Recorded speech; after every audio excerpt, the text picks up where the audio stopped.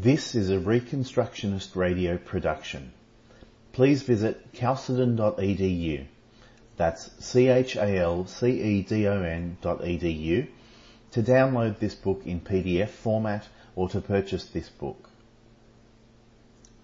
The Cure of Souls, Recovering the Biblical Doctrine of Confession by Rousas John Rushdoony.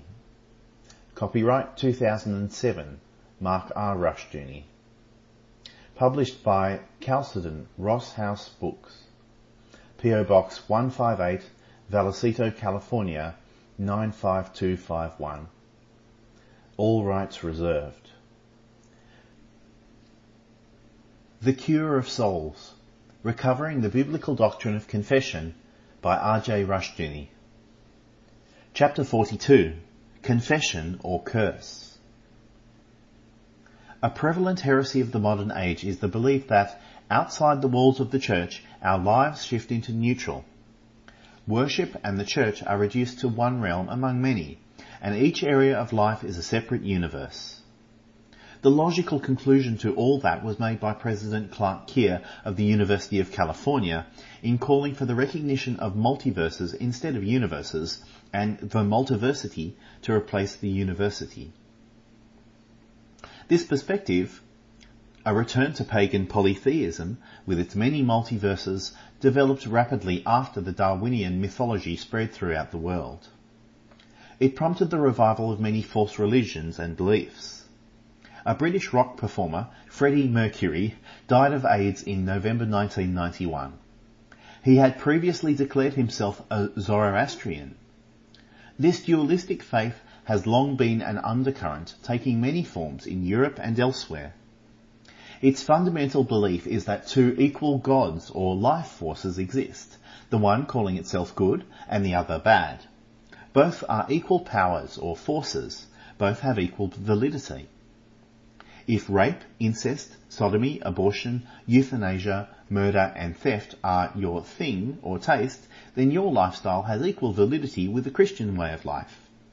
In fact, because the Christian is intolerant of your lifestyle, you are probably morally superior and are the enlightened one.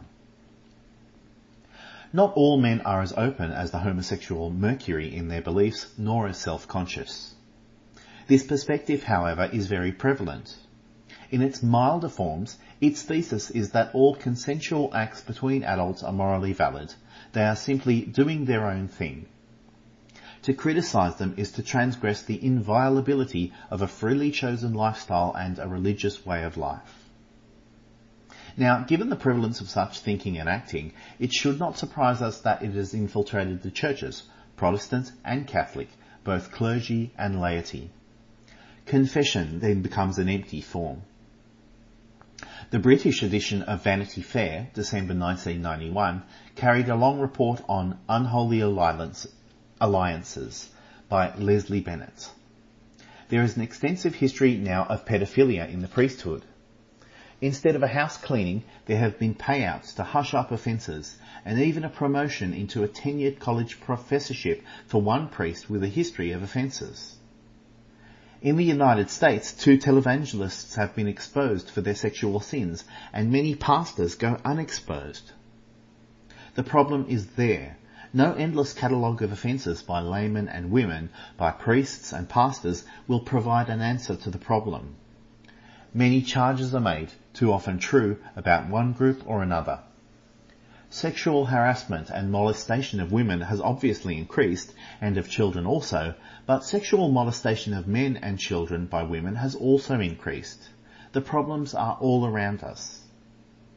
Some vague confessions are made when public exposure or criticism reaches a high level, as with a US senator recently. What seems clearly to be lacking is the day-by-day confession of sins, and such confession means repentance and restitution. In Luke 19:1-10, we read of Zacchaeus, the Greek form of Zacchae, from Ezra 2:9, that on his conversion declared, quote, "Behold, Lord, the half of my goods I give to the poor, and if I have taken anything from any man by false accusation, I restore him fourfold." And Jesus said unto him, "This day salvation is come to this house, for so much as he is also a son of Abraham. For the Son of Man is come to seek and to save that which was lost." End quote. From Luke 19:8-10. Our Lord declares Zacchaeus to be a true son of Abraham, an heir of the kingdom because of his faith. As Joseph McAuliffe has pointed out, Jesus did not say, "Forget it, Zacchaeus, I know you believe and that you have a good heart." Rather, he commended Zacchaeus, who met the requirements of the law, which are the requirements of faith. First, Zacchaeus repented, and to repent means to reverse the direction of one's life, faith, and action. True repentance is not simply a matter of words. Second, having repented, he confessed his sins. His sins had been public, and so too was his confession. Third, he declared that he would make full restitution and more. Zacchaeus had moved from a world of self-determination to a world of total accountability under God. This is why the alternative to confession is the curse of God. Humanistic man is much given to cursing. The words, "God damn you," come readily to his lips, but not their meaning, nor the fact that he may truly be accursed by God. Blessings and curses by God are not merely verbal expressions, they are legal decrees. We can not only be accursed, but we can be made a curse by God, from Numbers 5:21. The Lord God pronounces us accursed if we violate his law, refusing to submit to him or believe in him, or if we become a walking anti-law. The curse, like the blessing, can also be a prayer in the mouth of man. We must ask God to bless those who serve him and his kingdom, and we must ask his curse and judgment on the high-handed and arrogant sinner, on men to whom authority is given and who violate it, and on the enemies of his kingdom. In Ezekiel 39:11-24, God pronounces a fearful curse on covenant-breaking Jerusalem and its king. Where their covenant oath has been despised and broken, there God will despise and break them. This gives us the pattern of God's way with us. If we despise his covenant, his Son who established it in his own blood, and the law of the covenant, he will despise and break us. Every covenant involves blessings for obedience and curses for disobedience. We see God's curses on covenant violations set forth extensively in two passages, Leviticus 26:14-43 and Deuteronomy 28:15-68. A curse presupposes an ultimate power and authority over us, who is the ultimate and legitimate judge over us, God our Creator. It is closely related to the death sentence, Deuteronomy 21:22-23. It is also essentially related to God's law. Paul declares in Galatians 3:10-14, quote, "For as many as are of the works of the law as are under the curse, for it is written, Cursed is every one that continueth not in all things which are written in the book of the law to do them.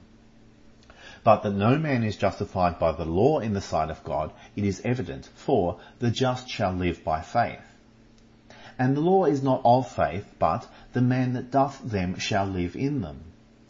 Christ hath redeemed us from the curse of the law, being made a curse for us. For it is written, Cursed is every one that hangeth on a tree, that the blessing of Abraham might come on the Gentiles through Jesus Christ, that we might receive the promise of the Spirit through faith." End quote. The law is not set aside by Christ's atonement, but simply the curse of the law, its death penalty. If, however, our lives reveal no true faith nor repentance, and we despise God's law, we are given a very grim warning. Quote, "For if we sin wilfully after that we have received the knowledge of the truth, there remaineth no more sacrifice for sins, but a certain fearful looking for of judgment and fiery indignation, which shall devour the adversaries." End quote. From Hebrews 10:26-27. Our failure with respect to Jesus Christ makes us accursed. Thus Paul tells us, quote, "If any man love not the Lord Jesus Christ, let him be anathema maranatha. End quote. From 1 Corinthians 16:22.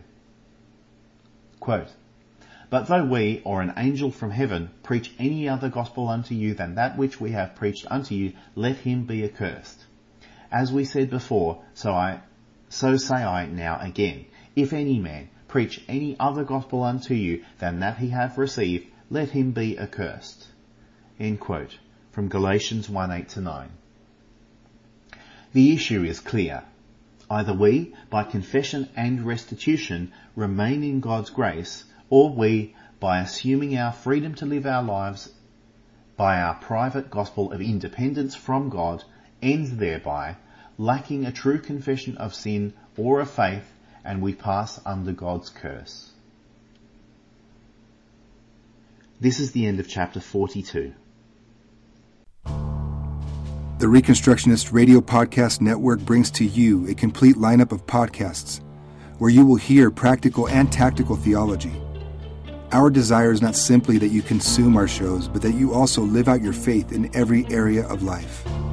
We can talk all day long about these things, but if we fail to put them into practice, then we fail as ambassadors of Jesus Christ our King. Subscribe now to your favorite Reconstructionist Radio Podcast Network shows, or you can subscribe to the Reconstructionist Radio Master Feed, where all of the content we produce, including the audiobooks and audio articles, will pop up as soon as they are available. And don't forget to visit ReconstructionistRadio.com to volunteer as a narrator or to partner with this ministry financially. May the Holy Spirit stir you into action for Christ and His kingdom.